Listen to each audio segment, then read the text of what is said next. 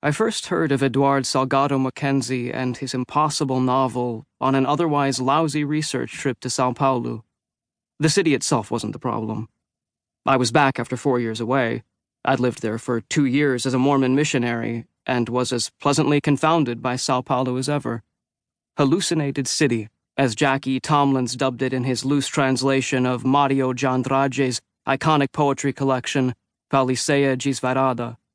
I can see where Tomlins was coming from, but in spite of Sao Paulo's mind-boggling immensity and the dream logic of its juxtaposed neighborhoods, I've always found this city much too tangible to be a hallucination. The warm, gritty air against my skin, the bouncily sardonic Paulistano Portuguese in my ears, the oregano-seasoned fillings of warm salgadinhos on my tongue, the aggressively uneven sidewalks beneath my tired feet.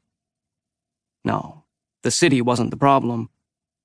Funded by a young religious novelist grant, I was in Sao Paulo to research my first book, an expansive roman à clef based on my time as a missionary and buttressed by exhaustive research conducted in the city where I'd worked. That's what I was aiming for, anyway. But 4 days into my trip, I ran into serious trouble. At the time of this trip to Brazil, summer 2009, I was living below a donut shop in Provo, Utah, in what some, my landlord, might call a studio apartment, and others, anyone but my landlord, might call a windowless basement storage room with a shoddy RV-style bathroom in the corner and the constant stench of rancid cooking oil in the air. I'd graduated from college at the same time the economy had gone belly up, so job prospects had been grim. I found part-time work at a nearby flower shop called Nothing But Flowers and was barely getting by. My original plan had been to wait out the economic storm in grad school, but after 2 rounds of applications to 17 different MFA programs had resulted in nothing but rejections, it seemed clear that this wasn't going to happen. During my second round of applications, though, I'd also applied for a handful of fellowships and grants, and about a month after my last MFA rejection, I got a letter informing me I'd been awarded a Young Religious Novelist grant. I would be given $7,000 to research and compose a novel that elucidated the joys of 21st century religious experience. You've probably never heard of a Young Religious Novelist grant before. Okay, you've definitely never heard of a Young Religious Novelist grant before, because that's not what it's really called. This seems like as good a time as any to let you know that I've changed the names and distinguishing characteristics of several people and institutions who appear in this account. As I think will become clear, I have good reason for doing so. I hadn't heard of the grant before I'd applied, but the prospect of $7,000 thrilled me. I was less thrilled when the contract arrived. Even though I couldn't understand a lot of the legal jargon, I did get the sense that there might be some pretty thick strings attached to the money. I couldn't find much about the YRNG online, only that the grant's sponsoring organization was a group called the Coalition of Aggrieved Christians, whose name made me nervous. They had virtually no internet presence, which worried me even more.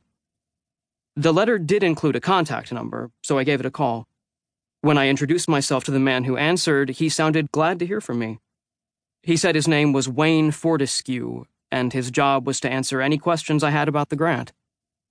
Perfect, I said. What can you tell me about the Coalition of Aggrieved Christians? Our sponsoring organization, he said. You've done some research. Yeah, I said. I actually couldn't find much about them online. That's a very deliberate move, said Wayne Fortescue, like it was supposed to impress me. Why? I said. They don't like to toot their own horn, said Fortescue. They're very modest. In short, though, the CAC's mission is to defend and enhance the quality of religious experience in America for folks like you and me. All right, I said evenly, like his answer hadn't set off all sorts of alarm bells. And what does that involve exactly? Just like a writer, he said. Full of questions. I thought I detected a hint of warning in this response. If you're not comfortable talking about this, I said. Are you kidding me? Said Fortescue. I love nothing more than talking about the coalition. Ask me whatever you want. He said it cheerfully, but with a sharp undertone that suggested I should be sorry for asking any questions at all. That alone would normally be enough for me to end the conversation right there. $7,000, though. What I'm looking for, I said, is a basic overview of what the Coalition does. Fortescue rattled off a boilerplate response that was high on praise for the Coalition's virtues and low on concrete information regarding what they actually did or believed. I decided to explore a different avenue. I guess my biggest question, I said, is whether the novel I write needs to conform in any way to the Coalition's ideologies, whatever those might be. Oh no, said Fortescue, a little too quickly. Of course not. That's not what this is at all. Not at all. So I can write about whatever I want, I said. I needed an explicit yes. We're here to help you, said Fortescue. I can write about whatever I want then, I said. The grant committee was very interested in the novel you proposed. Mormon missionaries in Brazil? That's the novel we would hope you'd write. And that is what I'm planning on writing, I began. Good, interrupted Fortescue. But what I'd like to know is if there's any situation where you guys would, I don't know, ask for your money back or something. I'd meant the question as a joke, but it came out with an involuntary tremor. That rarely happens, said Fortescue, his voice low and soothing. Rarely? I said.